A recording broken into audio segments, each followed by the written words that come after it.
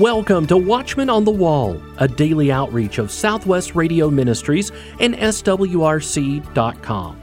Today, we learn why there are so many churches, and Staff Evangelist Josh Davis will share some insight from God's Word. As you and your family prepare for Christmas, remember to check out all of the Bible-based and Christ-centered gifts that are available on our website, SWRC.com. With over 1,000 items, you can do your Christmas shopping and at the same time support Watchmen on the Wall. We have gifts from Jerusalem, Christmas-themed movies, and a huge selection of books and DVDs. SWRC.com. Shop for friends and family and support the ministry and outreach of Watchmen on the Wall. SWRC.com. In many communities, there seems to be a different church on every corner. Why are there so many churches? Dr. Kenneth Hill is here to answer that question. Well, it's great to be back to be talking to our friends on the Southwest Radio Church Watchmen on the Wall broadcast. And it's good to be with you again and to have the fellowship with brethren of like precious faith. Brother Ken, we're going to begin our study today on the ministry of Peter. In our previous studies on this subject, we explained about the dispensation of God, that so many Christians today do not understand how God works in different ages to fulfill His plan and purpose. And that just because God told Noah to build an ark, that doesn't mean that we should go out and build an ark. Or God told Moses to go up on Mount Sinai and get the tablets of the law, but He doesn't tell us to do that. What has God said to us? That is really the foundation for the studies that we're doing. On the program today, we want to discuss the ministry of Peter, and that is very important in our understanding of why there are so many churches today. Jesus Christ, at His first appearing in the flesh, came to none, as He stated, save the house of Israel. During the 3.5 years of His earthly ministry, He ministered or preached to the Jews. He came to proclaim to Israel and to reveal Himself to the house of David as the promised Messiah who would fulfill the covenants that God made to the fathers of Israel. The Apostle Paul declared that Jesus was a minister to the circumcision, or Israel, because Israel is the circumcision. Paul made this statement in Romans 15, if you want to go back and read the 15th chapter of Romans. God has made certain promises to Israel in the covenant with Abraham, Isaac, Jacob, and David. Now, we will not outline these covenants, for they are so many and would be so involved, it would just simply take too long. But we assume that these are common knowledge to any Christian with a minimal knowledge of the Scriptures. Briefly, they encompass Israel as God's chosen people, a holy nation on earth, to become God's witness in the world to all nations. And this is why God called Israel. All covenants point toward an era of peace, plenty, and righteousness on earth through a kingdom of nations in which Israel would be the head. And this is the millennial kingdom, and if there's not going to be such a kingdom, then we might as well take out about 2/3 of the Old Testament. The kingdom of heaven, or the kingdom from heaven, referred to as the times of refreshing in several scriptures, would be brought in by the Messiah, a son of David, who would reign and rule over Israel in Jerusalem. John the Baptist, in the spirit of Elijah, as mentioned in Malachi, went before Jesus to announce to Israel that the Messiah was coming. And this kingdom by which He would bring heaven to earth was near. We read the mission of John the Baptist in Matthew, the 3rd chapter, verses 1 and 2. In those days came John the Baptist, preaching in the wilderness of Judea, and saying, Repent ye, for the kingdom of heaven is at hand. The beginning of Jesus' ministry to Israel is located in Matthew chapter 4, verse 17, where it says this, From that time Jesus began to preach and to say, Repent, for the kingdom of heaven is at hand. From that time forward to the cross, Jesus Christ never deviated from this ministry which the Father had committed to Him.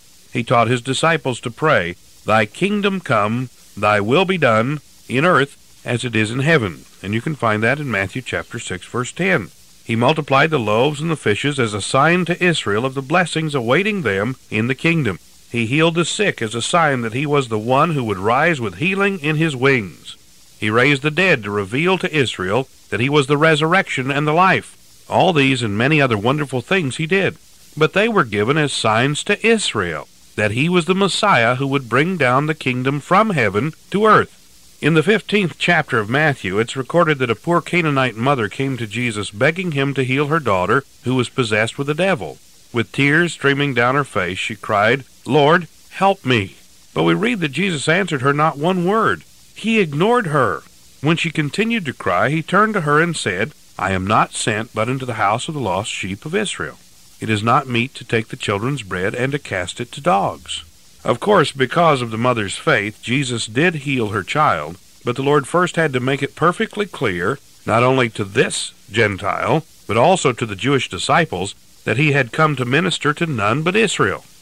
Even the Olivet Discourse had no application to the church, except that in the refounding of Israel and fulfilling of the many prophecies as they relate to the new nation of Israel. Christians know that the end of the church age is near, and our gathering together to meet the Lord in the air is even at the door.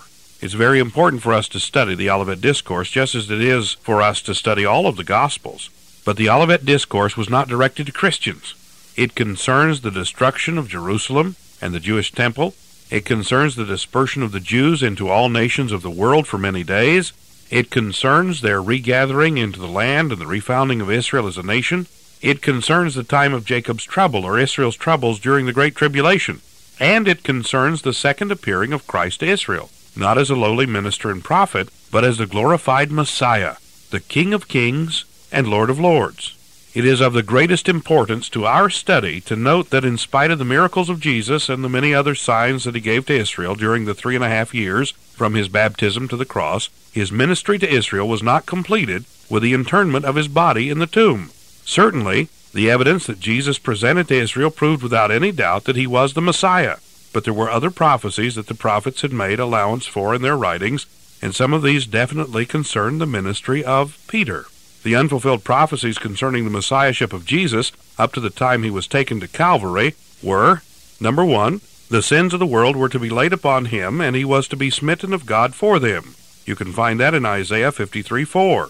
Isaiah 53:5 says he had to be wounded for the transgressions of the world and to die a violent death. Isaiah 53:9. He was to be laid in a rich man's tomb. The fourth sign was the sign of Jonah to be given to Israel. The Messiah was to rise from the grave after 3 days and 3 nights. You can find that in Isaiah 53:9 and 10 and Matthew 12:40. Josephus recognized that the resurrection of Christ from the grave was doubtless the greatest sign given to Israel that Jesus was the Messiah. Quoting this renowned Jewish historian now, he said, "And when Pilate, at the suggestion of the principal men amongst us, had condemned him to the cross, those that loved him at first did not forsake him, for he appeared to them alive again the 3rd day, as the divine prophets had foretold these and 10,000 other wonderful things concerning him." Number 5, the Messiah was to be cut off from Israel according to Daniel, and the fact that his first coming would be separated from his second coming by a period of time is listed in innumerable scriptures in Isaiah and other prophetic books. And number 6, the Holy Spirit is to be poured out upon the sons and daughters of Israel, according to Joel chapter 2, verse 28, and Zechariah chapter 12, verse 10. Thank you, Ken. Now, these final prophetic proofs that you have mentioned had to be presented to Israel as a sign that Jesus was in truth the Messiah. Jesus chose the apostle, most representative of Israel, to present the second offer of the kingdom to Israel.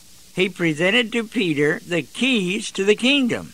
Peter, faithful at times and backsliding at other times, courageous and cowardly, boastful yet timid, running hot and cold, was so typical of the national character of Israel. However, when the Holy Spirit fell upon Peter and the rest of the Jewish disciples at Pentecost, this weakness was molded into strength, and Peter's nature was overcome by his finer and more stable qualities as he was filled with the Holy Spirit.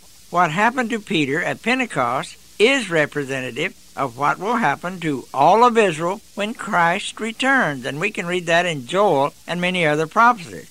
Now, that Christ did give Peter the keys to the kingdom is indeed fact. That Peter was recognized as the primal head of the Pentecostal church is without question. His position in the early assembly of the disciples is clearly set forth in the first few chapters of Acts. But we now arrive at a critical point in our study of this subject. Why so many churches? What did Peter preach? What specific mission did Jesus Christ give to Peter? Well, we find a clue to what Peter preached and the nature of his mission in Luke chapter 24, verse 47. And that repentance and remission of sins should be preached in his name among all nations, beginning at Jerusalem. It is unthinkable that Peter would have preached anything else. This message which the apostles and disciples were to preach is the same as that gospel which must be published among all the nations. And you can look at Mark chapter 13, verse 10 to find that. However, when we speak of gospel, we do not necessarily mean the gospel of grace. The New Testament speaks of two gospels, the gospel of grace and the gospel of the kingdom. Gospel in the original Greek text simply means glad tidings or good news. Peter preached the gospel and Paul preached the gospel. Yet this does not necessarily mean that they preached the same message. Peter had glad tidings for Israel, and Paul had glad tidings for all the Gentiles. Now, the apostles, under the leadership of Peter, were commanded by Jesus to first preach the gospel in Jerusalem and then to all nations. The meaning here is quite strong and clear. The Gentiles were to be saved through Jewish apostles and disciples, as Christ would be preached unto them according to the covenants of Israel. The law would go forth from Jerusalem, the Messiah would be a light to the Gentiles, and all nations would look toward Jerusalem for spiritual leadership. This is one of the entities of the kingdom age, as we read in Zechariah and many other prophecies. But this is the kingdom gospel, the millennium. The gospel that Peter and the apostles and the disciples preached hinged upon the bringing in of the kingdom, and in turn was contingent upon the acceptance by Israel of Christ as the promised Messiah. To Israel, Peter was acting in Christ's stead. He had the keys to the kingdom now.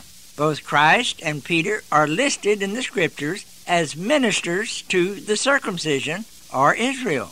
Both preached the same gospel to Israel. Christ preached, "Repent, for the kingdom of heaven is at hand."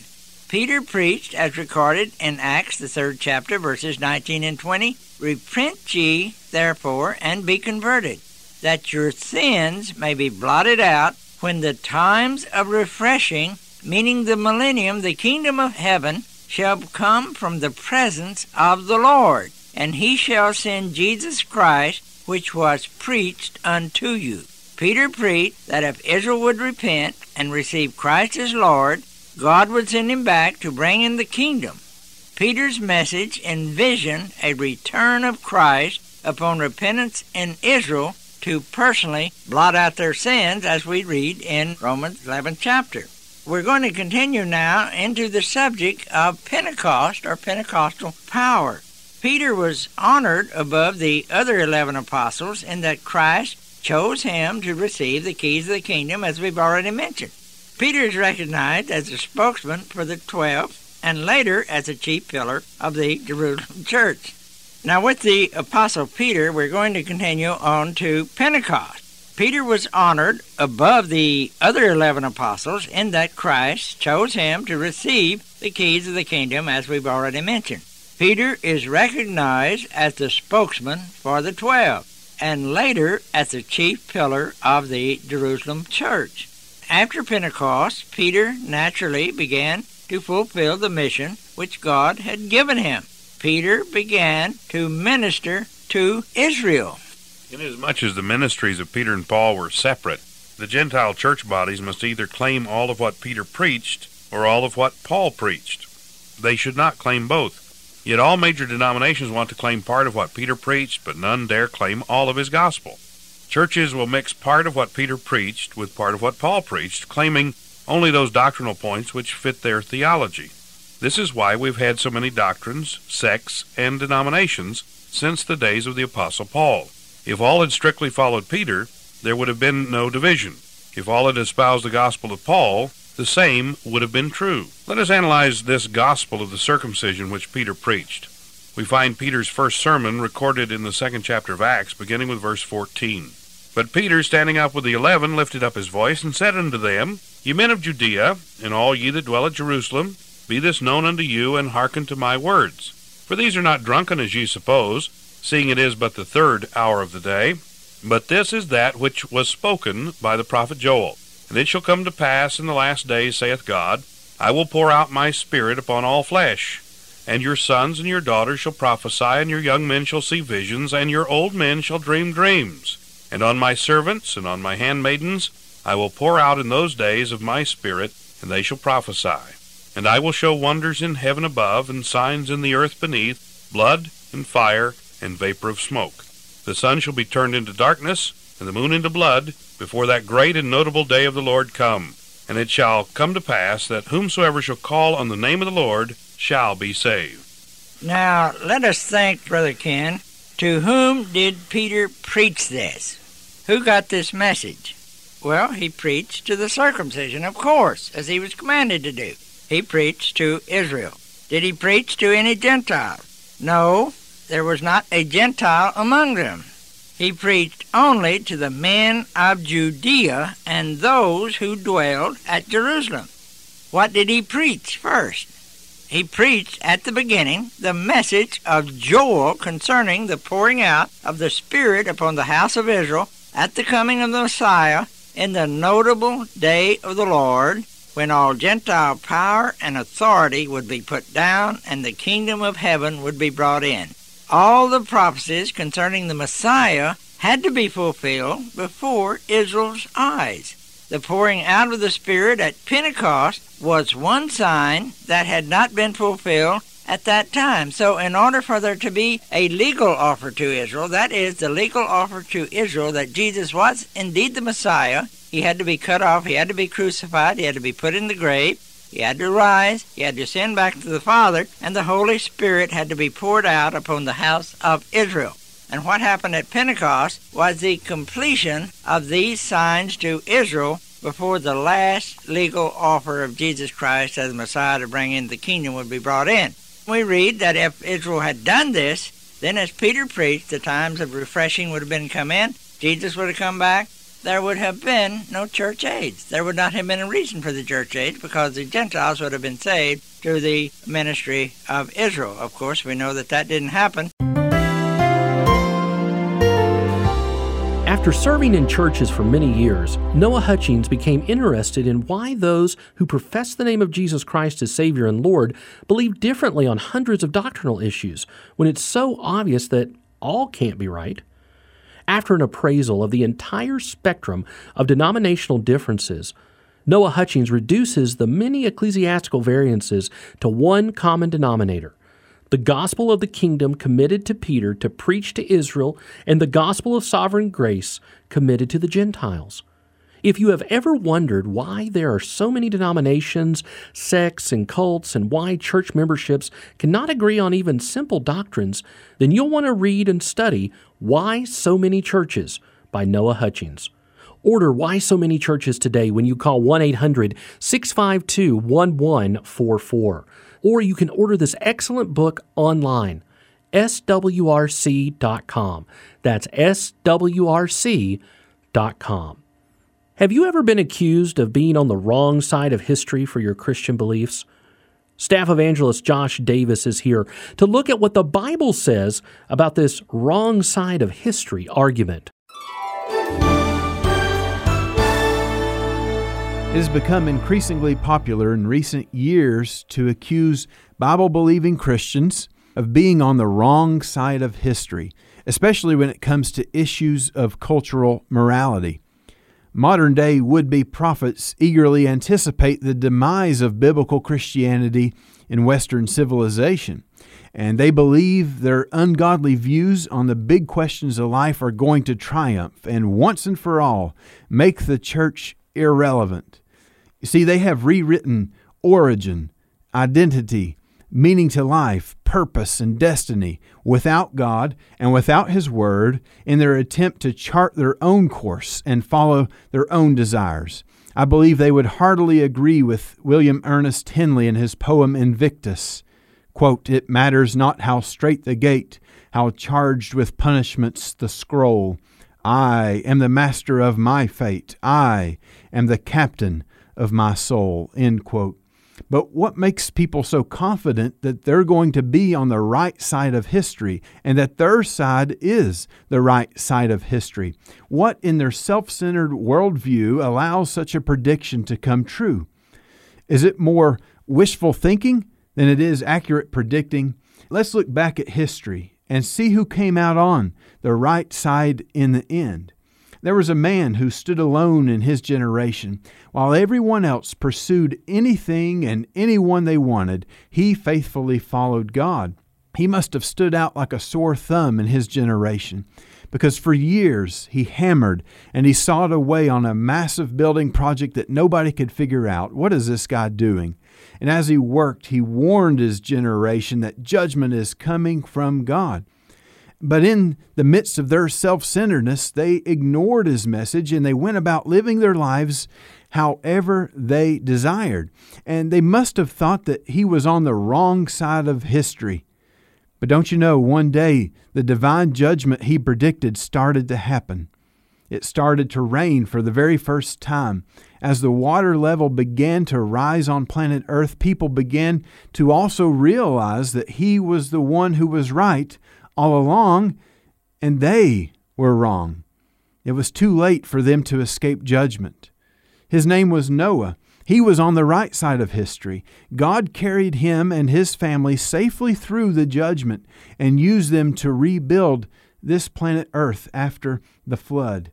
Let's fast forward about 1,500 years or so to another man who seemed to be on the wrong side of history. He was certainly unpopular in his day, and he felt like he was all alone in his stand against such blatant immorality and political corruption that was going on during his lifetime. Everybody else was turning worship into a self-serving buffet of pleasure, but he faithfully followed God's truth and God's word, and he looked so out of place. He confronted godless politicians with God's truth, and he received death threats for those words he spoke. They were hunting him like an animal, trying to shut up this man of God. These wicked leaders made all kinds of shady deals, thinking they could manipulate the system to protect their power and provide whatever their greedy hearts desired.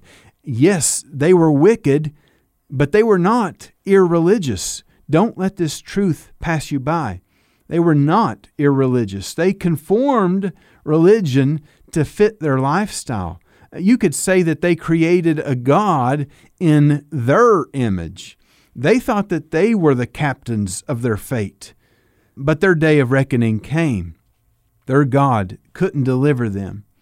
The God of the faithful prophet proved in no uncertain terms that He alone was the one true God of all heaven and earth. The wicked rulers eventually lost their lives and they lost their legacy, while the prophet of God flourished more and more. God cut off the descendants of those wicked leaders from the throne. Simultaneously, God raised up a new generation of prophets with the same convictions as this faithful man of God. The wicked rulers were named Ahab and Jezebel. They were on the wrong side of history. The godly prophet was Elijah, and he was on the right side of history. Well, let's fast forward another 1,000 years or so, and we're going to see a man who thought he was on the right side of history. I mean, he excelled in his education. His dedication was unmatched. His zeal was unrivaled. His tenacity for truth knew no bounds. His moral lifestyle was absolutely spotless. He heard about a growing sect that claimed to say Jesus is the Messiah, and he considered this to be blasphemy of the highest order. He secured permission and assembled a team to arrest the ones who were perverting his religion, and he chased them out of Jerusalem. He chased them village by village, In his religious rage, he presided over killing of one of their leaders. And as this Jesus follower was breathing his last, he cried out to God in prayer, "Lord, lay not this sin to their charge." Acts chapter 7, verse 60. Suddenly, the man who was observing this death began to question, am I really on the right side of history? How could anyone offer such forgiveness while dying this kind of death? I believe he tried to push those thoughts to the back of his mind. He doubled down on his pursuit of these Jesus followers, but putting a stop to them was like trying to stomp out a wildfire with your feet. It's absolutely impossible. While he was chasing after more Jesus followers, he had the encounter of his life. He was transformed by a face-to-face encounter with the resurrected Jesus Christ. Jesus made it clear to him that he was really on the wrong side of truth. Jesus delivered him from his self-destruction and set him on a glorious new path. He left all of his past and dedicated his life to sharing the good news of Jesus with the world. His name was changed from Saul to Paul. He was now on the right side of history. You see, the right side of history is always, always, always on God's side. The majority opinion may be against you, as it was for each of these three men, but the majority are not always on the right side of history. Standing faithfully and firmly upon God's truth will always place you on the right side of history, because ultimately history is really His story. He is writing this story through His providence and His direction. So friends, let's ask ourselves this question: which side are you on? If you're not on Jesus' side, you can be today by humbling yourself, repenting of your sins, and placing your faith in what Jesus has done for you through His cross and resurrection from the dead. He will transform your life, just as He did Noah's, just as He did Elijah's, just as He did Paul's. One day Jesus will make it clear that His side is the right side of history, and He invites you to stand with Him in victory by placing your faith in Him today. Don't put it off another minute. Your history is being written each second of every day. Why So Many Churches will answer why there are so many denominations and cults, and why church memberships can't agree on even simple doctrines. Why So Many Churches by Noah Hutchings is available today when you call 1-800-652-1144, or you can order this book online, swrc.com. Lord willing, we'll be back here Monday ready to once again bring clarity to the chaos. Don't miss a moment of Watchman on the Wall. Download our SWRC mobile app or subscribe to our daily Watchman on the Wall podcast. Head into the weekend, my friends, with the encouragement that God is still on the throne and prayer changes things. Watchman on the Wall is a production of Southwest Radio Ministries and is supported by faithful listeners like you. Visit swrc.com.